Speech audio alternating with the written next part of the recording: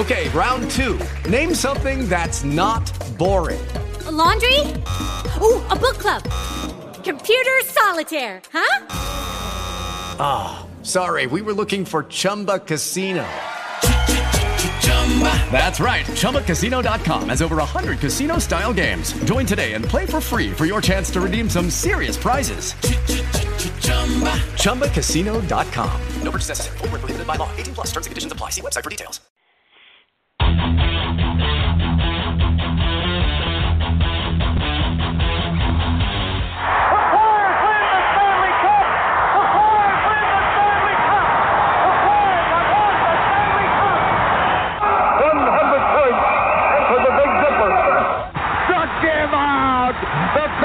The Phillies are 2008 World Champions of Baseball. The Philadelphia Eagles are Super Bowl champions. Eagles fans everywhere, this is for you.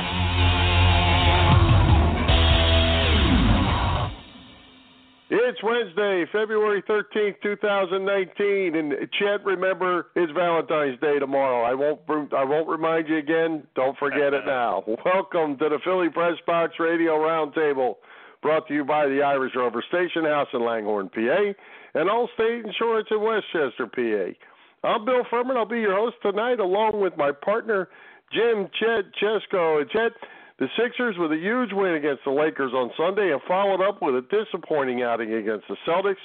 The Flyers' win streak gets broken by the Penguins, but they bounce back in Minnesota with a nice come-from-behind win. Everything's quiet on the Eagles front. Yes, pitchers and catchers have reported to Clearwater. Aaron Nola is in the fold, but no signs of Bryce Harper or Manny Machado. Yeah, exciting time of year, Bill, with Carter Hart getting the Flyers fans interested in that team once again. The Sixers making that huge trade a week ago, confirming that they are going all in this season. Just 24 games left after tonight. And even as we continue to wait on Harper or Machado news, I love it that it's spring training time and we're talking a little more Phillies baseball. Well, absolutely. And as we said, Aaron Nola signed today, 4-year deal. So we'll have him around for a little while. And but that Harper Machado, it's certainly going to go down to the last minute. It looks like whether they come here or go somewhere else. Yeah, absolutely, and I'm tired of talking about it. It's getting ridiculous. I mean, spring training is here. I know Arrieta didn't sign till early March last year, but I don't want to wait that long. You know what? You mentioned the Sixers. It was a very impressive win Friday night in the win over Denver, and then again on Sunday when they put 143 points on the Lakers. Tuesday night against the Celtics, it was a real letdown, an uphill battle all night, and they just could never really get it together. Disappointing loss. And, yeah, you mentioned Valentine's Day, Bill, and that is tomorrow. And you and I later in the show are going to sing a duet of 70s love songs. Baby, I Love Your Way. It's going to be awesome. I promise you I am not singing anything.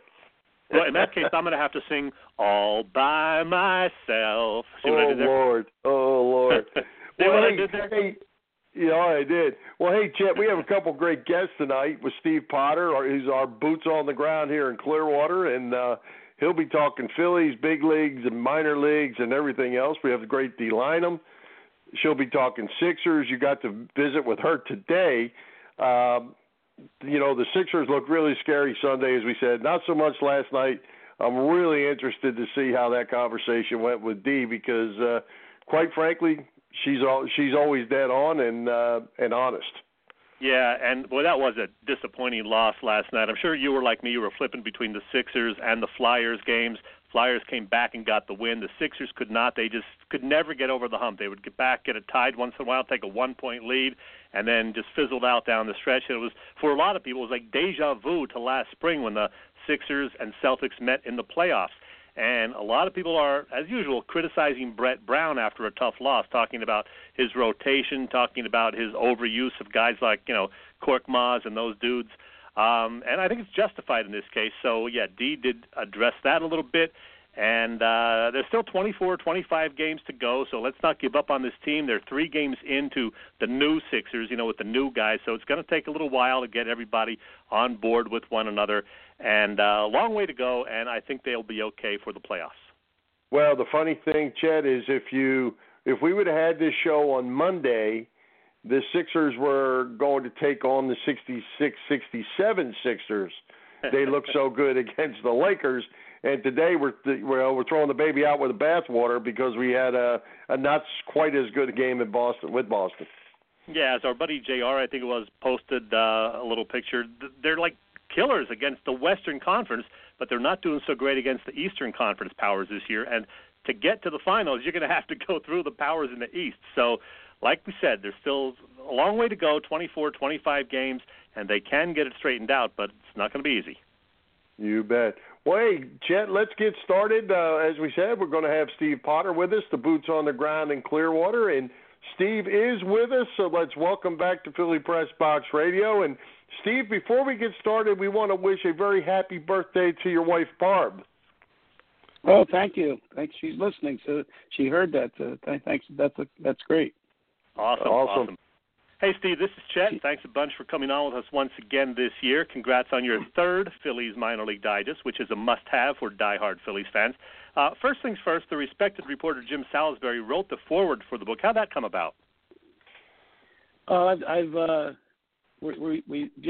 lives in southern Chester County, in a community I grew up, and we became acquainted a few years back. His sons play, or his children play in the local leagues there. We started corresponding and became friends, and he was kind enough to write the foreword this year, and so we've known each other for quite a bit. But he's the true source for Phillies baseball, man. You want to know what's the real deal, you go to Jim. Yeah, and if anybody wants to know what's going on with the minor leaguers, they go to you, apparently. So that was a nice forward that he did for you. All right, Steve, it is year 2 of the Gabe Kapler era, and the team has made several high-profile additions: Gene Segura, Andrew McCutchen, JT Realmuto. Hopefully another big name yet to come. We'll see. I know a lot of guys are down there already, even though it's technically just pitchers and catchers time. Is there any sort of a different vibe in Clearwater this year? I think I always get excited, so it's hard for me to gauge, but I think there's a quiet confidence this year. Guys came in early. There's been folks working out here since probably, I'm going to say, late first week of January. The Venezuelan contingent was brought over early because of the political strife going over there. So there's about 25, 30 kids from Venezuela here. But, yeah, all told, there's probably over 100 guys here with counting coaches and whatnot. And there's a confidence here that you feel this year that they're on the verge of something and making a playoff push. Well, Steve, I'll tell you what, I'm as excited as the next guy, but I was a little bummed out today when I read that Jake Arrieta is had some cartilage repair and he is not feeling ready. Jared Eichhoff has some problems after off-season surgery. They're saying they're going to be ready for opening day. Opening day is just around the corner. Not having these guys worries me a little bit. Pitching worries me a little bit. Well, maybe calm the concerns a little bit. I've seen Arrieta throw 2 bullpens already. He threw one yesterday on the half field in front of Spectrum Field. As he came out today, a fan yelled at him, and he was jogging across the field. I know they were talking about limiting his cutting and things of that nature. So to me, that's just limiting him from practicing in the PFPs or the pitching fielding practices. But he's throwing. He's on schedule. I don't think it's a problem. Good. As far as Jared, that's a shame. He's a great kid. I've seen him down here last summer and chatted with him. It's just mind-boggling trying to figure out what the problem is. He gets tingling in the fingers and loses feeling. So, hopefully that comes to pass without a surgery, but that seems to be an option. Yeah. Hey, Steve, the Phils lost their top prospect, right-hander Sixto Sanchez, in the JT Realmuto deal. I know he had the elbow injury last year, but you still think that Sixto is going to be a big-time major league pitcher? Yes, I think Miami did well there. Sixto has all the tools. I mean, you can't teach 100. This young man has the velocity there with movement. It's not just straight. He got a little bit ahead of himself as far as his mental approach and feeling his oats a bit, and that sort of held him back. but he has the tools, and this might jolt him to to re-engineer and get back in the right mindset. But you got to give the get, and we got an all-star catcher, but 6-0's for real. He's going to be a major leaguer. Mm. Well, Steve, in the list of minor league prospects, of course, you that's your ball game. That's where you're the best. Do you see any of these guys, Baum, Garcia, Medina, Hazley, any of these guys getting a shot any time this year or in the first half of the year? Being any help, I guess, would be the question. Well, I think Adam Hazley's ready. I think Adam's, he's a pure hitter. He's ready as far as major league. I think he can hit in the major leagues now. It's a matter of finding a spot for him. I think he's a corner. He's not a center fielder. Austin Listy is one of my favorites. Austin, the first at bat at spring training down here, or pre-camp, that's what I call it. Larry Boa was throwing to him, and he yelled out to Ray Burris, who's the rehab pitching coach. He said, "We've got Bagwell. We signed Bagwell." That's how Austin sets up in the box. Terrific hands on the kid. Pure hitter. I mean, Austin is a guy. I compare him favorably to Steve Pearce from the Red Sox. I think Austin is a guy that could come out of spring training or shortly thereafter and be on the big club as a bat off the bench. Don't discount Mickey Moniak. Mickey's grown up into be a man. This year he's got broader shoulders, bigger body. In times past he looked like a kid among men, but not no more. And the couple of BPs I've seen down here, he's confident. He's keeping his hands low, which was, to me, his issues in time past. He got a little bit high and with a hitch that slowed him up. But I look for Mickey to have a big year at Reading to start. Nice. Hey, Steve, I don't know who's calling, but we have a caller on the line, and we'll see how this goes. It could go horribly wrong, but let's see who's calling Philly Press Box Radio. Who is on with us? Good evening, gentlemen. This is Lou calling from the other side of the turnpike. Okay. Namely, what's on your mind? New Jersey. Well, I was wondering about, with Bryce Harper, do you think he's going to come to Philly, or is he going to go to San Francisco, or is there a possibility he might stay where he is with the Nationals? I mean, I've been hearing a lot of speculation over the last week and a half. Steve, what are your sources telling you?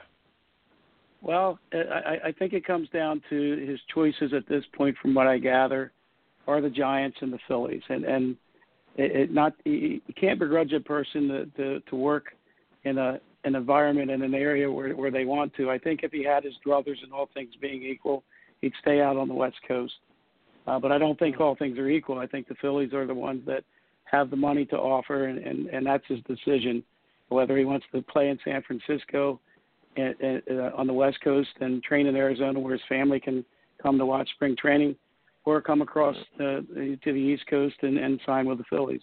I think it's a decision that's coming in the short term. I don't think it's going to drag out like a lot of folks think, but it boils down to that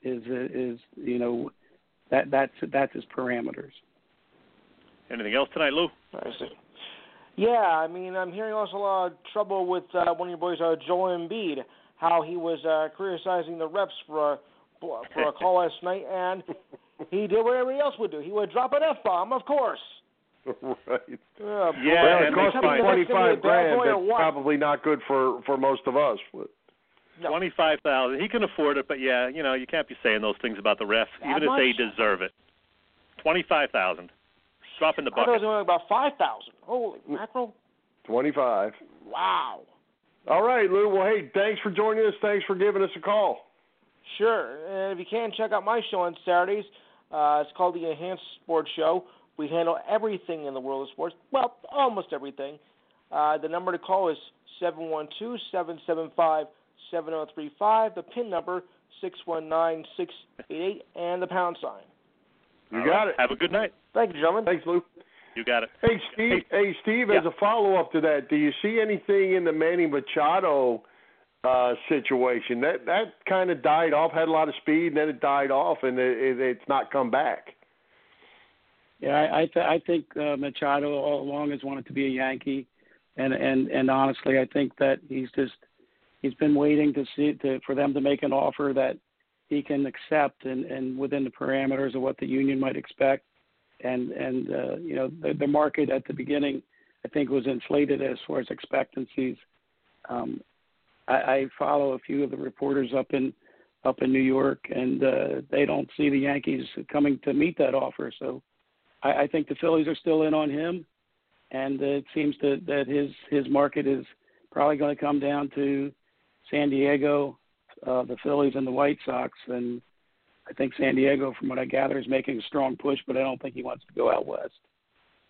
Steve, I want to get back to a couple of the prospects that you mentioned. If I'm not mistaken, Alec Boehm is the number one prospect now with Sanchez gone. He's a third baseman. Where is he going to play this year? What level? And you mentioned Hazley. He was tearing it up in Reading last year after being promoted from Clearwater. Where will Hazley be this year?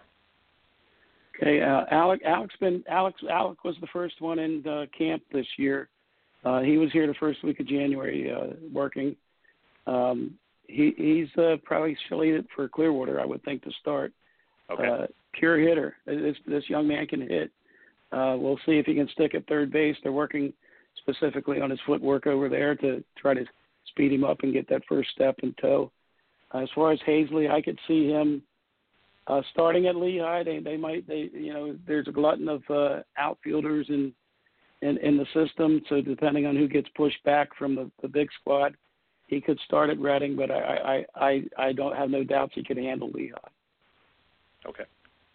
Hey, on Baum, Steve, he's a college kid, so he's already 21 years old. How do you project a guy like that? If he starts at Clearwater, which is basically A ball, he'd be 22. Say he's 22. Do you project him not getting a shot at the big leagues till he's 25? Or do you push a guy with his college experience up through as fast as you can? I think they'll push him. I think it's similar to what they do with Adam Hazley. Adam played 3 levels last year. I could see Alec doing a half season at Clearwater and with some good results, finishing up at Reading, and then being a guy that could be invited to big league camp next year with a Reading Lehigh future, and then who knows from there. But it also depends if they go sign a third baseman that might block him. So I think he's on a fast track though. I don't think he's going to take the normal three and a half years that prospects take to move up the ladder. Steve, what the heck happened with pitcher Tom Eshelman last year? Paul Owens Award winner in 2017, then 2-13 with an ERA around 5.5 last year. What happened? Confidence. It's Tommy is a control pitcher, and he just lost a bit of the confidence. I think he was taken aback that he didn't do as well in spring and get a true shot at the big club, and I think he just got off to a bad start, and it sort of evolved on him. And this is a game that unless you take the hill or in the box and you think you're going to win the battle, you won't win the battle. And then I think Tommy had a bit of that last year. The stuff's still there. He's got big league stuff. He's not obviously a top of the rotation guy, but he can get people out, and I think he'll bounce back. They might have to move him to the bullpen because the depth is tremendous here, and there's too many arms. But long story short, he just lost the noggin and the confidence to get people out. Mm. Well, Steve, two guys I wanted to ask you about it, and Chet and I both talk about these two guys all the time, and Dylan Cousins and Aaron Altair. Where do you see this working out? I mean, to me, Altair's been a huge disappointment. They keep giving him shots. He keeps not getting the job done. And Dylan Cousins, it seems like he's huge. Seems like he might strike out a little bit too much in a league that now strikes out a lot. Yeah, Dylan slimmed down. He's lean and mean down here. I teased him the other day. He's dropped some weight, and he's still got the big arms, but he's really got skinny and more, so hopefully quicker. He's going to play some first base down here this spring to see if he can add some versatility. So he'll probably go. I mean, he's obviously ticking it back to Lee. I don't know that he's going to have a shot at the big league squad, although he'll be in camp. Aaron's hurt. Aaron's coming off of a 6 week of inactivity. He's got a foot problem. They're going to take it slow with him down here. He probably won't be in the initial games for the spring, but they do believe he'll be ready for the opening of the season. Aaron has all the ability in the world. It's just a matter of putting it together and to me being more aggressive in the box. I think he gets a bit too passive up there as far as his approach and taking pitches. But but like you said, for the expectancies of what we saw, he's been a bit of a disappointment. But I still have faith. He's one of the kids I correspond and chat with, so I'm pulling for him. Mm-hmm. I like Jorge Alfaro, especially his offensive potential, but I love the JT Realmuto deal. Here's JT yesterday talking about how much he's looking forward to working with Aaron Nola, Nick Pivetta, and the Phil's other young starting pitchers. There's a lot of great arms on this team, a lot of young, electric stuff, guys that are getting better, From top to bottom, this entire starting rotation they all have quality plus stuff. I look forward to try to help mold them and help continue their improvement and get to work with them. So, Steve, we saw how good Aaron Nola could be last year. He got the new contract today. We hope Arrieta has something left and that he's healthy, like you said you think he is. But you've watched the other guys the last few years. What can we expect from Pivetta, Velasquez, and Eflin this season? I like Eflin a lot.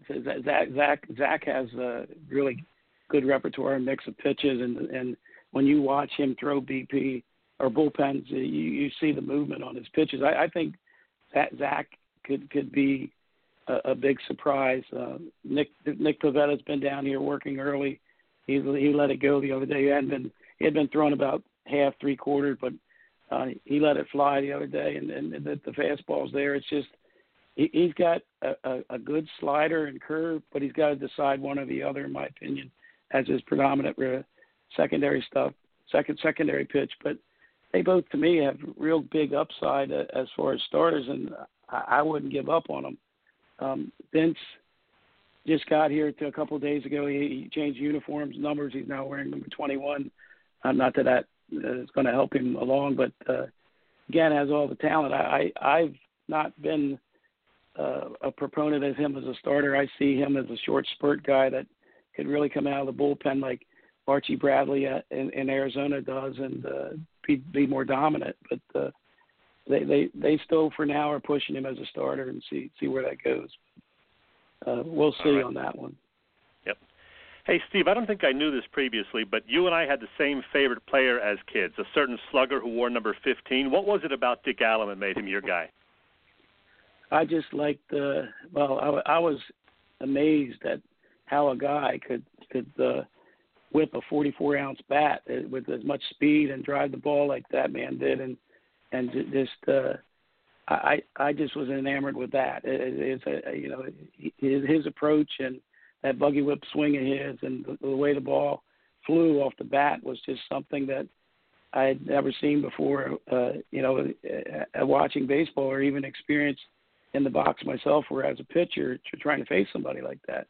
And then I got to meet him, and he's a genuine nice man, and he's not big for autographs, but I didn't want an autograph, and he shook my hand, and he held my hand for a long time. The man's got massive hands, and he said, we both get something out of this. Is that by shaking our hands, I meet you as a person. So he's my guy. Just because of that approach and the ability. I mean, Hall of Fame ability, no doubt. It was just a pleasure to watch him play and watch him bat in particular. Yep, definitely one of my favorites. Must-see TV when he was up to bat in the 60s and, those old-time days. I hope he gets in the Hall of Fame, by the way, while he's still with us. There's a chance of that happening, I understand, in 2021, I guess, so we'll see what happens. My other question for you, Steve, do you really have 5 iPads? Yes, sir. Why? Well, I pay for all the feeds on MILB. So and Williamsport even has some games that are on MILB and televised when they're away, and the West Virginia team televises.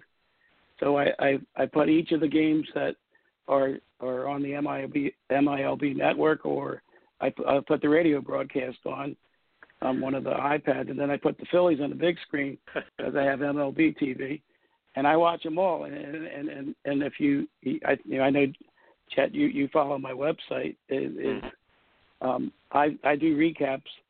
I think I have recaps out there of every game 10 minutes after the last pitch of the last game that night. I love baseball, and clearly, when Jim was doing the book and the forward, he asked me, he said, "How many games you watch a year?" And I said, off the top of my head, it's probably about 400. And then going over to the complex and watching GCL and Clearwater at the Threshers when they're in town on top of that. So, yeah, I need to get a life, I guess, but baseball for now is my life.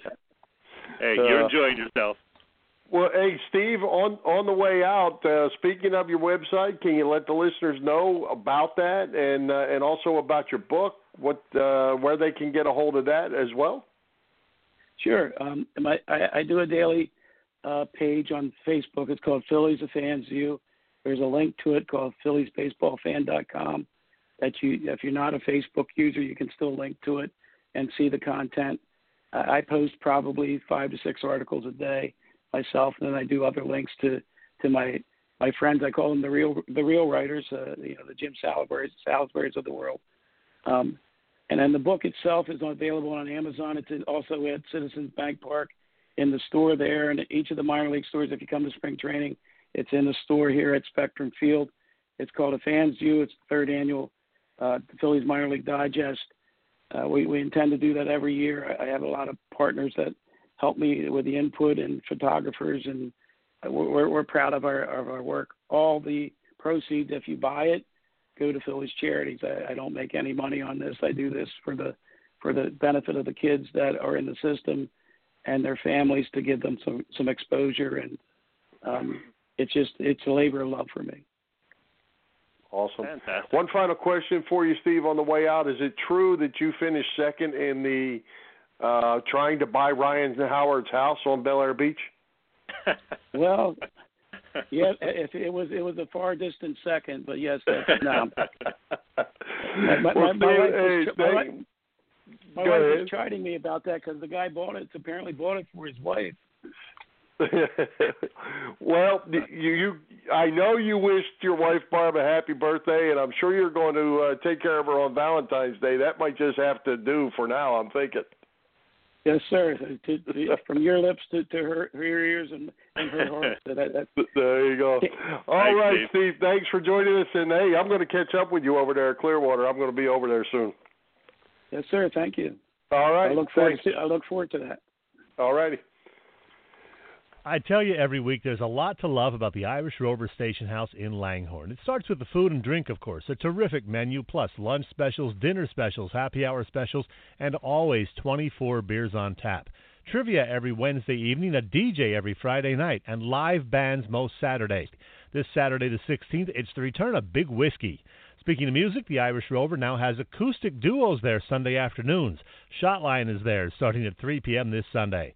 And as we announced last week, the Philly Press Box Radio Gang, Bill, Fred, and yours truly, will be there doing a live show on Sunday, March 3rd at 2 p.m. We hope you'll come out to say hello. The Irish Rover is on Bellevue Avenue in Langhorne. And hey, happy Valentine's Day, everyone. Hello, I love you, won't you tell me your name? Hello, I love you, let me jump in your game. Hey, Chet, as you mentioned there with the Irish Rover Station House, we have any more details we could share with the listeners, times, how we're going to do this, what it's all about? You got anything more? Yeah, I mentioned in the piece right there, we changed the time from 1 o'clock to 2 o'clock because they were supposed to have an acoustic duo or something at 3 o'clock. That is not happening on March 3rd, so we moved ours back an hour from 1 o'clock to 2 o'clock. So we will be there going live, probably on Facebook Live at 2 p.m. on Sunday, March 3rd. And in addition to you and me and Fred Hugo, we're going to be joined by one of our favorite guests also. He's the head honcho at Bleeding Green Nation. First time meeting him for you, Bill. Brandon Lee Gouton will be there live joining us to talk Eagles and Sixers. Oh, that'll be fun. That'll be fun. And also, just to let the listeners know, if you can come by the Irish Rover Station House, we like the interaction. We had great interaction over at the Red Lantern, and when we did that one, and we certainly want to hear from the people, and come on out and join us.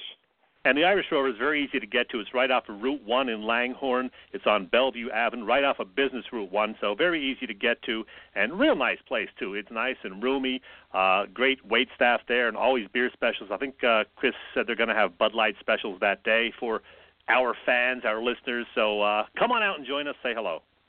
That'd be fun.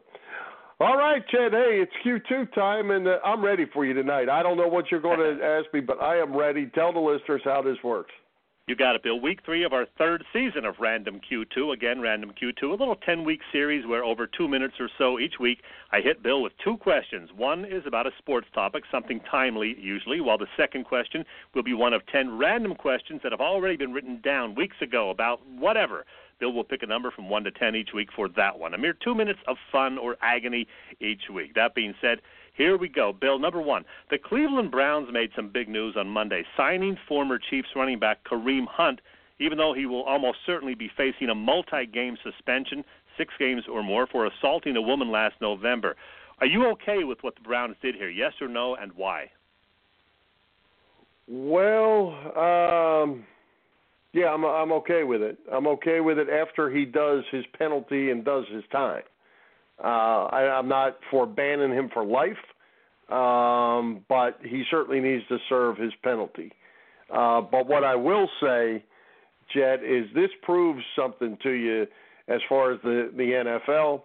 If you're Ray Rice and you're 28 years old and you're a bit on the downslide, you're not getting a job. If you're Colin Kaepernick, it doesn't matter what you stand for. If you can't play, you can't play. If you're Tim Tebow, it doesn't matter how good of a guy you are. If you can't play, you can't play. And in this case, this kid can play. He's still young, and he's going to get a job. You are correct, Bill. All right, for your second question, you know the drill. You pick a number between 1 and 10, except you can't pick 5 or 10 because those were taken already. So any number between 1 and 10 except 5 and 10. Oh, let's go with 1 tonight. Number 1. Well, you got the end one, you got the middle one, you got the first one now. All right, number 1. Yep. You mentioned on Facebook recently, Bill, that the first concert you saw was Cat Stevens. I think that was actually a question on here last year. What do you remember about that Cat Stevens concert? Give me the particulars. It was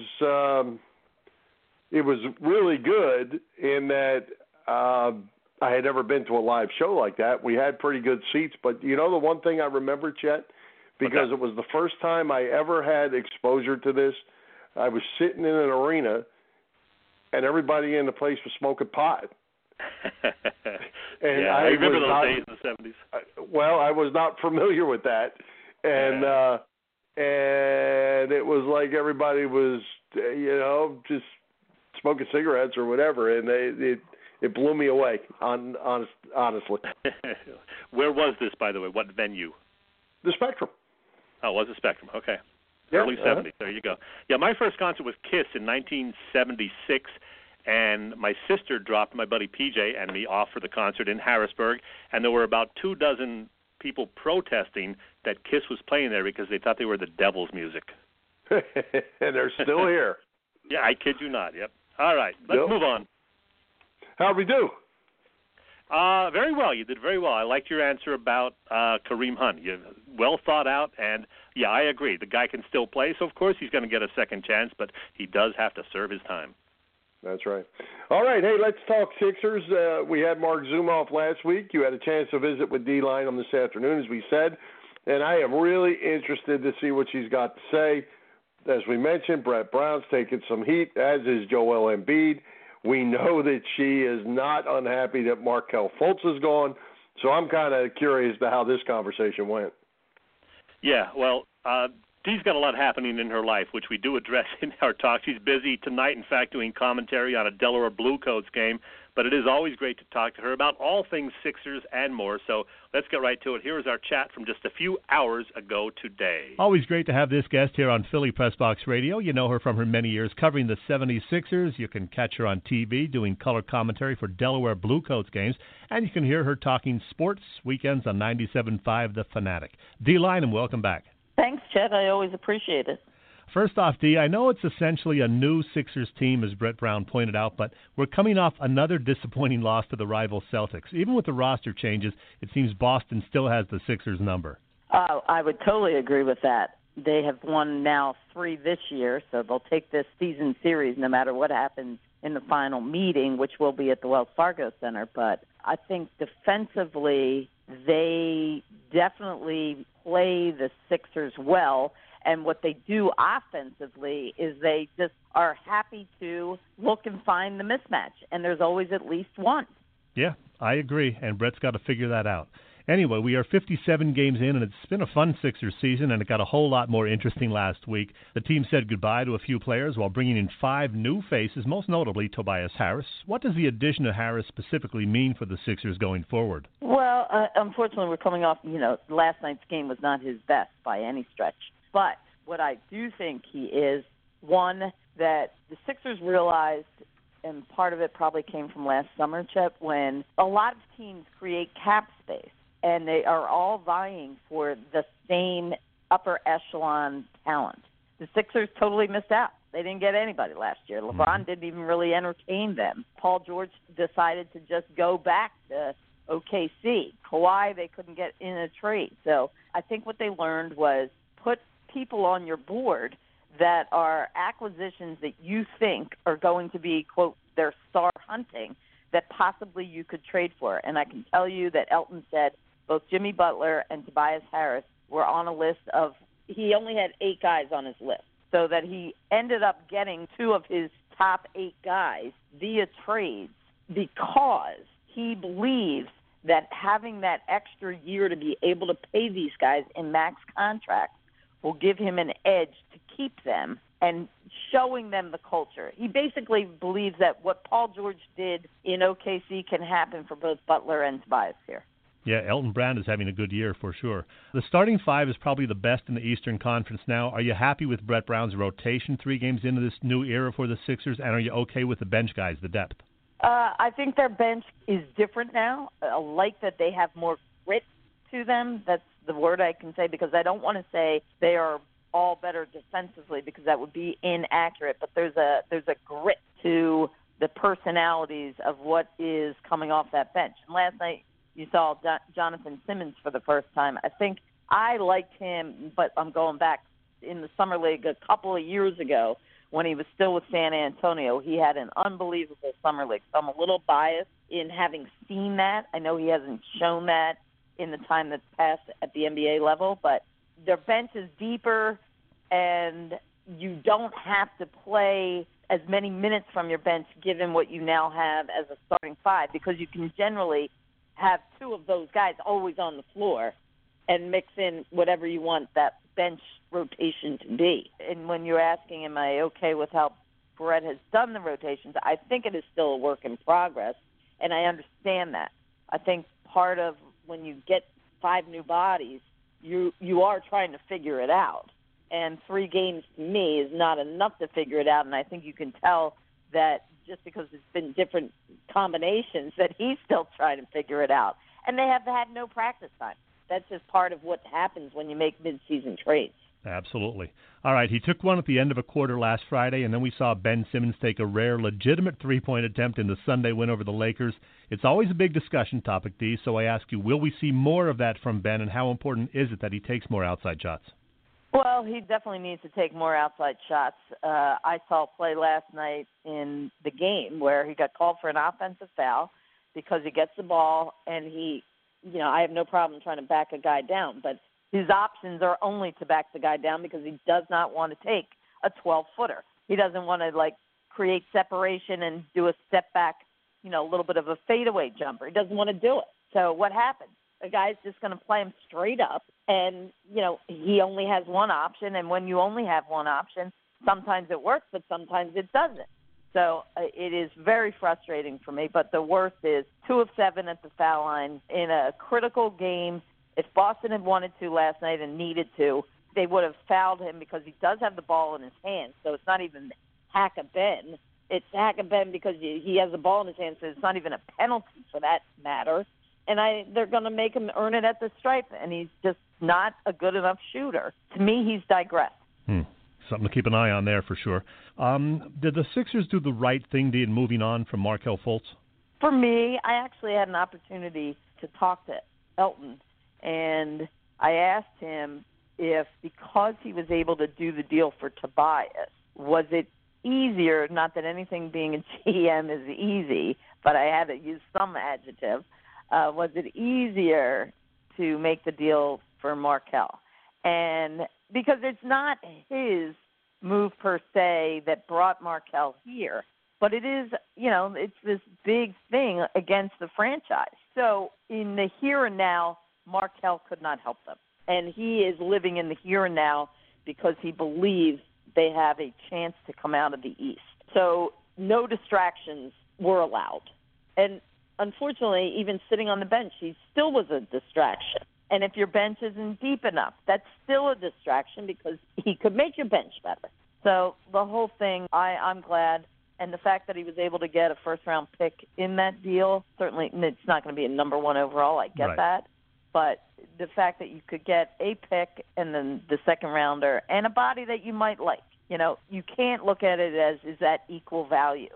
You don't even know what the value of Markelle is at this point. I mean, you can't value him as the number one overall pick.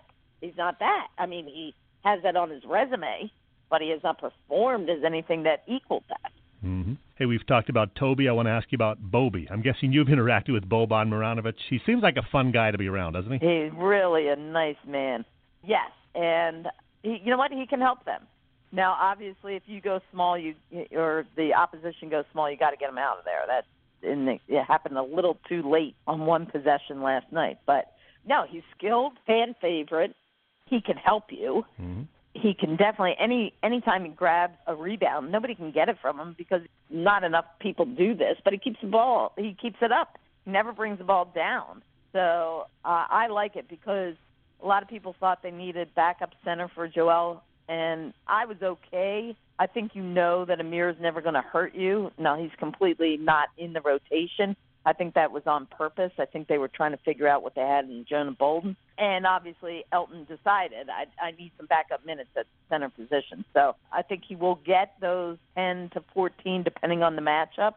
Last night I actually thought late in the game Embiid looked gassed. Yeah. And I might have gone to a Bolden in that situation to go smaller. I don't like that they have completely taken Jonah out of the rotation. I think he was showing you that he can help you, and I think people will throw small ball at them, and I think he's your guy when they do that. Very good point. All right, Dee, the Sixers are much improved, theoretically. The Celtics clearly aren't going away. The Bucks, Raptors, and Pacers are all very much in the mix. So give me the order, 1, 2, 3. Which teams are most likely to represent the East in the NBA Finals? There's still 25 games, I think, to play. Yeah. I don't think Milwaukee, I think we have to accept, is for real. They've been for real from the beginning, and I don't get to see them play enough, quite frankly. So I would say they are 1. I would put the Raptors 2. I'm seeding for playoffs. This is what I'm doing. Okay. Milwaukee, Toronto, I believe Boston, and then the Sixers. I think the Sixers will be the 4th seed. I think Indiana will drop to 5. Okay. Hey, Dee, I know center Justin Patton, acquired in the Butler deal, made his debut with the G League Delaware Blue Coats last week. How's he coming along, and what's the status of the injured first-rounder Zaire Smith? I love Justin. I say he's got a chance. Now, let me just say, I get excited about some of the ones that look like they have a chance, but you do realize that it's such a fine line for what you are able to do in the G League, and then can you translate that to an NBA position? So I would say physically he would have to be a little stronger to be able to do what I see him do in the G League in the NBA level. But he is a rim protector. He had 4 blocks the other night. He can make an outside shot. He can shoot a 3, and it's smooth. He runs the floor great. So I say I don't know if they knew what they were getting in him because he's been injured so much that he might have been a throw-in. And I think the fact that he even has a possibility of being a guy that you would want, because he's long and he's really agile. If he could put a little weight on, I would say he would just have to be a little stronger But he's a young kid. I encourage people, if you like basketball, he's fun to watch. And then Zaire, I would say after the All-Star break, so the 20th they have a game and the 22nd. I'm going to put my money on that one of those two games will be his G League debut. He's definitely practicing with them. He looks like he's fine, meaning physically fine now. I think he's been away from basketball for so long that they are being a little cautious. And I think from that point, either the 20th or the 22nd, he will play the remainder of the G League schedule, which ends that'll be a month of participation. I don't think you're going to see him on the NBA court unless he does something so outstanding and they think their bench, needs more than what it has. They can do that because he is a body, but I think it'll be very telling for that 1 month in the G League of what you have. Mm-hmm. And you'll be watching them up close with the Blue Coats. We also hear you weekends on 97.5 The Fanatic, which is great. You do a terrific job on there. And by the way, Dee, this was a special visit to Philly Press Box Radio for you because it was your 10th visit to our show, putting you in the company of guys like Ray Didinger, Tom Moore, Kevin Riley. But you're the first female member of that select group. Wow, nice. I like that. Thanks, Dee. Always great to talk to you. Enjoy the rest of the increasingly fun Sixers season, and hopefully I'll see you sometime this spring or summer. Absolutely, Chet. Have a great one. Good stuff, Chet. I have one quick question for you as a follow-up, and we need to move on. Joel Embiid last night, do you think that the game got away from him a little bit with the officiating? You think he got off focus and it hurt him?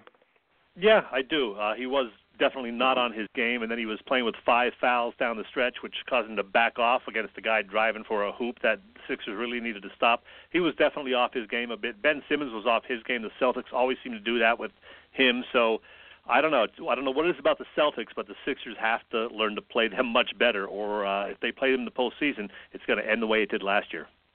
I'm with you.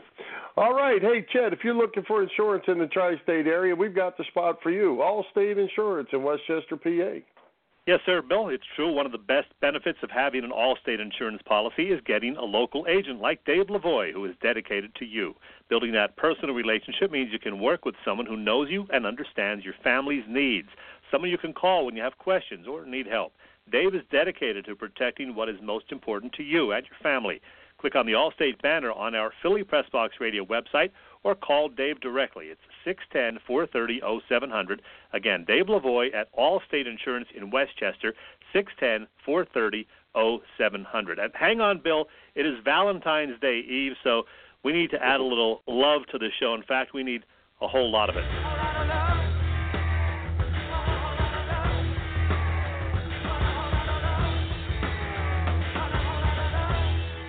I just had to hear that. Well, the good news is that we didn't sing, or you didn't sing for the listeners, so we'll be happy with what we have there. Yeah, I spared them. Hey, Chad, the Flyers coming off gaining 19 out of 20 points over 10 games. They threw everything they could at the Penguins. They couldn't figure out Matt Murray. They got knocked off pretty easily, actually, by the Penguins. They had a nice bounce-back game against a good Minnesota team. February 25th, the trade deadline. How do you see this playing out? Is Wayne Simmons on the top of that list? I guess that's my first question. I got an equally good follow-up for you. Yeah, well, first of all, the loss to the Penguins hurt, but a nice win over the Wild coming back from a 2-goal deficit to get a much-needed win. As well as they've played lately, they're still 6 points out of that second wild card spot, so it's still a long shot they'll get to the postseason, but there is hope. That being the case, rather than losing a guy like Simmons in the offseason and getting nothing back, he's in the final year of his contract, I do think he will get traded in the week ahead, which is kind of sad because he's been there a long time, I think 8 years, and he's well-liked by everybody. I've seen possible destinations, including Nashville, Colorado, and Edmonton. Keep in mind he's got a limited no-trade clause and can give Flyers management a list of 12 teams he wouldn't go to, so they have to take that into consideration. So we will see what happens, but again, I do think he will be traded. I hope you're wrong. The other question I have for you, we have this guy named Carter Hart, and we have this guy named Anthony Stolarz, and they're both playing pretty darn good hockey. And all of a sudden, there's this guy named Brian Elliott coming back into the mix somewhere. Do you bring Brian Elliott up to the big team, or do you just let him go away? You know what? I would let him go away or maybe try to trade him for something ahead of the trade deadline, I'd go with the young guys. I mean, Stolar shows he can play at this level now. Carter Harp's definitely not going anywhere. He's not going back to the minors. So I would go with the younger guys and take my chances. And if I can get, a used bag of hockey sticks for Brian Elliott, I would do it. Absolutely. I'm with you. I'm glad that's where you went because me and you might have had to argue about that. These two kids have this team playing pretty good hockey, and there's no reason to break this up. Even if they don't make the playoffs, get the two kids the experience and play this thing out, and it's time to move on from Michael Neuwirth and Brian Elliott. They got to go. And like the Sixers, they have 25 games left, so we'll see what happens. That's right. Hey, Chet, let's give a shout-out to the PPCC 118 Raz Room. That's right. They post great sports memorabilia on their Facebook page so people can take a chance of winning something they may not be able to afford or have access to. All items come with certificates of authenticity. They've continued to run out great autographed memorabilia from all the Philly sports teams and more. There are only 21 lines available, so your chances of winning are 1 in 21. Pretty good odds. Check out their Facebook page. Like it or follow it. It's PPCC 118 Raz Room. That's right. PPCC 118 Raz Room on Facebook. And, Chad, if you happen to notice, they have a posting up there right now with a Vince Papale, Michael Vick, Donovan McNabb, Randall Cunningham jerseys all up there for the taking. I did not see that, but I'll check that out. And how about Vince Papale having a birthday last week? Happy birthday to Vince. And Bill Berge as well. Same day. Yeah. Your favorite. Yep. All right. Yep. Okay, Chad, hey, tell us who's coming to Philly Press Box Radio Roundtable next week. Boy, we have been getting some great guests. I mean, Steve Potter was terrific tonight. What a good guy, and certainly knows his stuff. And Dee is always terrific. You're going to love what we have for you next week, Bill. We're going to talk Sixers with our Inquirer Sixers beat writer. Keith Pompey will be making a return visit. He'll be live with us. Also live on the show, you're going to love this one. I'm telling you, we will talk some Phillies baseball with a guest that I'm pretty excited about, and I know you will be as well. He's making his first visit to Philly Press Box Radio, and he will be on with us live. The longtime radio voice of the Phillies, Scott Fransky. How about that? Oh, nice. Good deal. Looking forward to both of them. That's going to be good. Yeah.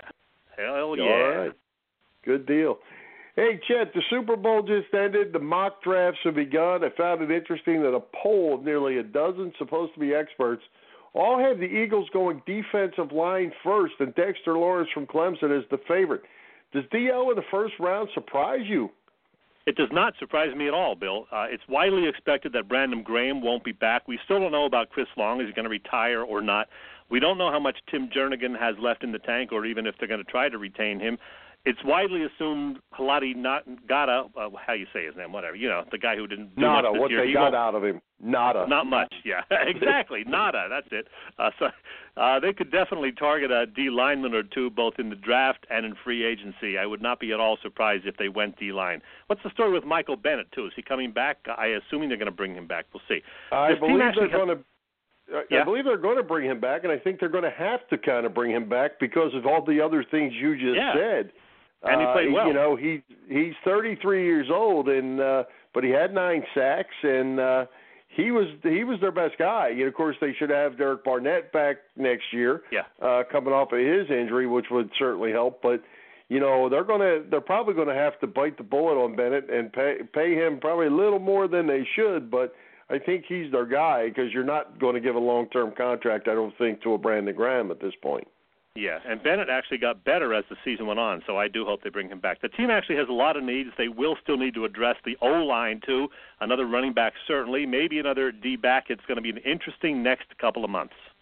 Yeah, well, you're not going to use a offensive line or pick an offensive line guy probably on the very first round unless he's really somebody crazy good. But they've got needs. They had needs before Jason Peters, and they had needs before Brooks went down. They got some problems there. Yeah, and I'm really interested to see what they do with Jason Peters. I mean, when he's healthy and can play, he's still very good. But, I mean, he had a tough time again this past year making it through a lot of games. He had to go out and, take plays off. So, I don't know, maybe it's time to say goodbye. Yeah, well, I think it probably is, and probably the same could be said for Darren Sproles. You know, on the offensive side, there's going to be changes. They've got wide receiver decisions to make with Golden Tate. Also, I mean, this isn't the team that won the Super Bowl just 2 years or 1 year ago. Mm-hmm. So it'll be interesting to see. All right, hey Chet. Well, let's let our listeners know and remind our loyal listeners to visit our website, PhillyPressBoxRadio.com. We cover all the big stories on the Philly sports teams.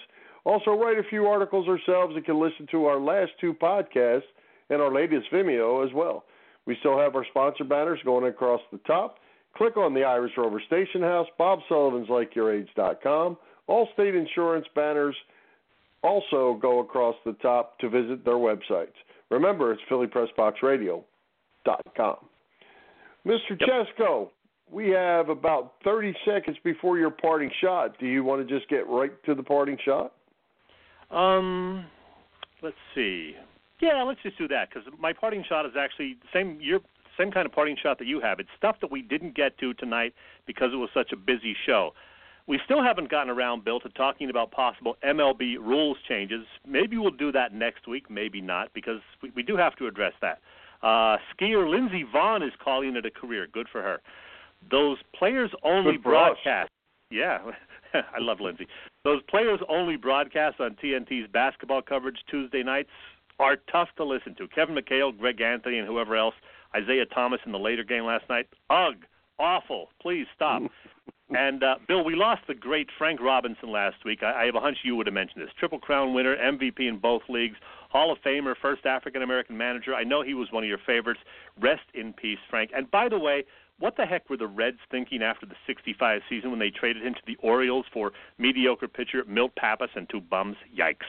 Yeah, I don't know what they were thinking. And I was going to mention Frank Robinson because it just so happened, you know, when we go to the memorabilia shows that we do all the time, or once a year anyway, out in Chicago, one of our favorite restaurants that's right close to the venue also happened to be one of Frank Robinson's favorite restaurants.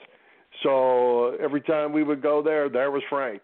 And got to have a lot of little chats with him along the way, and a super, super nice guy. And, boy, he could play. And many of, you know, we always have these little debates on the Facebook and all that about your all-time outfield. And Frank Robinson's name doesn't get mentioned near enough because he certainly was one of the all-time greats.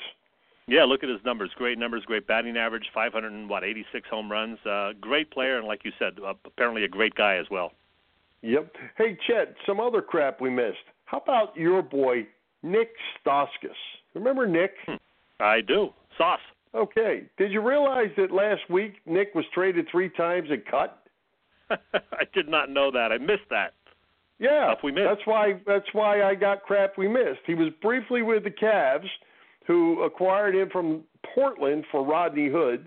He never appeared in the game before Cleveland sent him 2 days later to the Houston Rockets, who promptly traded him at the deadline to Indiana. The Pacers then waived him, allowing him to go back to the Cavs. And the Cavs scooped him up. How about that? Sorry I missed that news. And on top of that, they signed him for a contract for the rest of the season. So he got traded 3 times, cut, and signed for the rest of the season, all in a week. And he's probably averaging about 2 points a game. Well, probably. Hey, did you know, Chet, we didn't mention this, but it appears that Joe Flacco is a Denver Bronco, or going to be, because they finalized that. That's interesting. And here's one you probably didn't know, Chet. Don't look now, but the Villanova Wildcats, they're back in the hunt after a slow start. Tonight they'll be getting win number 20 at Providence with just 5 losses, 20-5. Jay Wright's a Hall of Famer. Yeah, tough loss. I guess it was last Saturday or Sunday, whenever it was. But, yeah, they're much better than I expected them to be this season with all the players that they lost.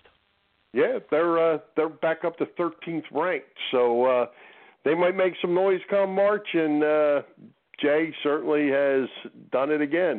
He's pretty darn good. He is. Wrap it up, Bill. All right. With that, we've reached the top of the hour. Let's thank our special guests, Steve Potter, Dei Lynam, our sponsors, the Irish Rover Station House, Bob Sullivan's LikeYourAge.com, PPCC 118 Raz Room, and Dave Lavoie of Allstate Insurance in Westchester for their continued support of the show. For Jim, Chet, Chesko, this is Bill Furman. We hope you enjoyed the show, and we'll join Philly Press Box Radio next Wednesday, February 20th at 7 p.m. You can listen to our website, PhillyPressBoxRadio.com, on blogtalkradio.com/PhillyPressBoxRadio, or you can find our podcasts on iTunes and TuneIn.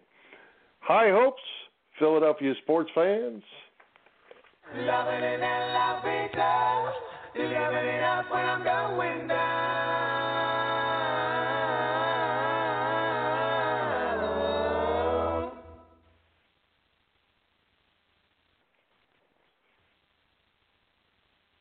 It is Ryan here, and I have a question for you. What do you do when you win?